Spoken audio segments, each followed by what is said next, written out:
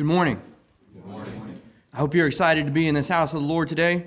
Yes. It's a little gray outside, but that's not what our hearts have to be. Right. Our hearts can be whatever we decide for it to be with the blessing of the Lord. Yes. The psalm I'm going to present to you this morning is very well known even by worldlings. And I want to attempt to change the way that it's viewed. I want to give you a perspective or an attitude towards it that's different than most today that think of this psalm. Please turn to Psalm 23. Most today use this psalm or think of this psalm in kind of a negative light. They use it for negative events. Probably the most common verse in here is verse 4, yea, though I walk through the valley of the shadow of death. And you'll hear it at funerals, and you'll hear it when there's accidents, natural disasters, things like that. But the way that I've been viewing this recently is there's not really much negativity in here. It is very, very positive. There's a lot of good things in here, and I want to bring those to your attention this morning. So follow along as I read, and then I will go verse by verse and show you those exciting and wonderful things that are in this psalm. Amen. Psalm 23. The Lord is my shepherd, I shall not want. Right. He maketh me to lie down in green pastures. He leadeth me beside the still waters. He restoreth my soul. He leadeth me in the paths of righteousness for his name's sake. Yea, though I walk through the valley of the shadow of death, I will fear no evil, for thou art with me. Thy rod and thy staff, they comfort me. Amen. Thou preparest a table before me in the presence of mine enemies. Yes. Thou anointest my head with oil, my cup runneth over. Yes.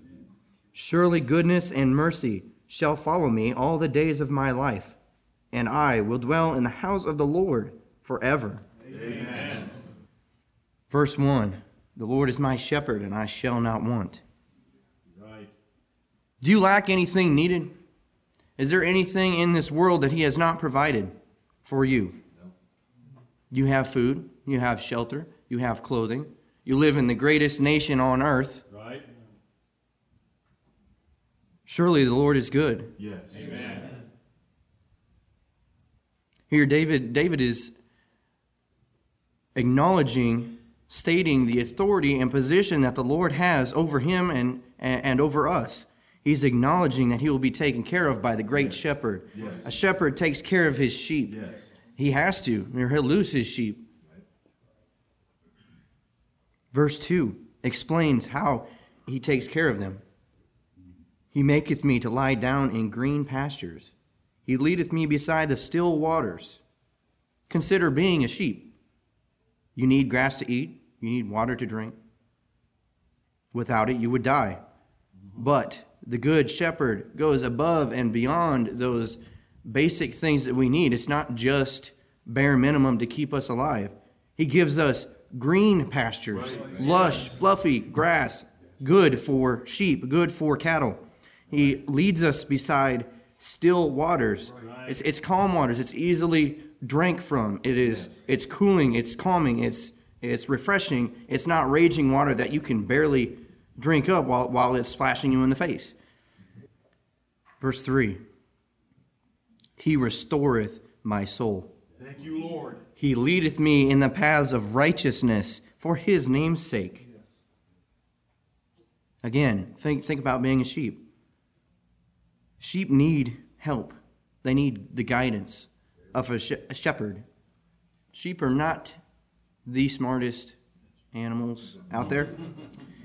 They have to be controlled. They have to be fenced in. They have to be guided. They have to be corrected.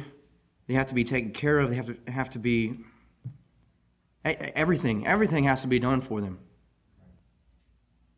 The shepherd does guide his sheep. He guides us in the path that we should go. Yes. Those paths that are right and acceptable in his sight. Without his guidance, we would stray right from it. Right. We would not definitely not be here. I mean, there is nothing exciting to the flesh about where we are today and what we're doing here. So we are sheep that need to be guided, and he restores our soul. Wouldn't those green pastures in that water restore your soul? Verse 4.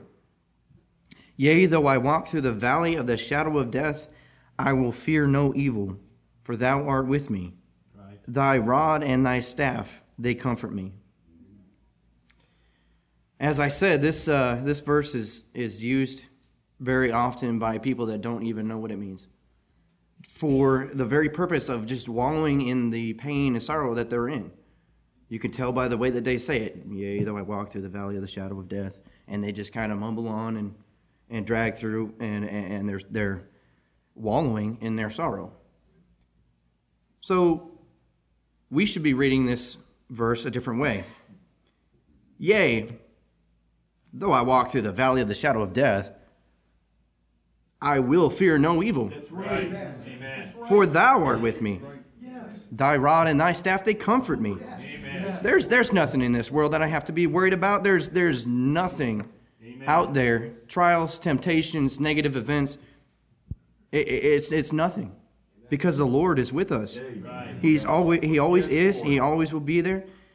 His rod and his staff, going back to the correction and the guidance, they're a comfort, because we know that he's going to direct us in those right paths. Amen.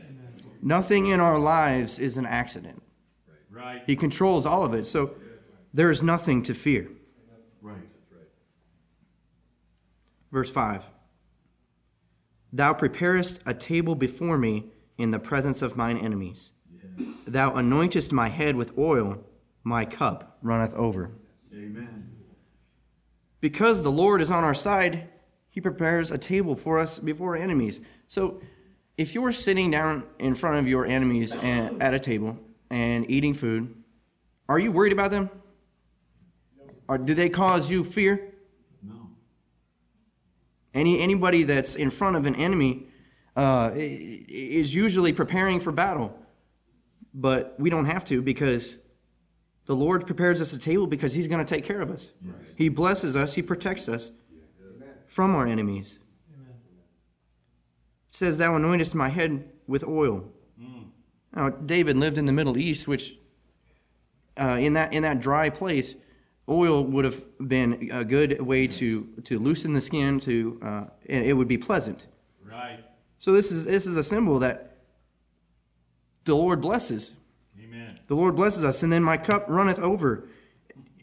He says, Jehovah says elsewhere, watch and see if I do not pour out a blessing which you cannot receive. Right. Meaning, it's too big to accept. It's beyond our imaginations. Amen. The Lord is good above and beyond what we deserve, because we deserve nothing, but He's above and beyond just bare necessities. He gives us way more than we deserve, way more than we need, Yes. and he always gives us the comforter that keeps our soul where it should be. Yes. Verse 6. Surely goodness and mercy shall follow me all the days of my life, and I will dwell in the house of the Lord forever. Yes. Amen. David concludes the psalm with acknowledging that the Lord is good and merciful, and that because the Lord keeps us in those paths that we should go if we are his, he will give us goodness and mercy, grace to live out our life, to be blessed in that life. And he gives us the desire, not only the desire, but the blessing to serve in the house of the Lord towards his people, and the hope of heaven that we will continue to do that forever. We get to sing here and now. We enjoy singing. We love singing. We're going to do it forever. Amen. It's going to be amazing.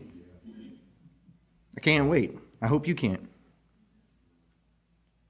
So as you can see, this psalm is very positive, even though it is used negatively by this world today. There is so much in here to lift our soul, to make us love and enjoy being the dumb sheep that is led around by our great shepherd. Amen.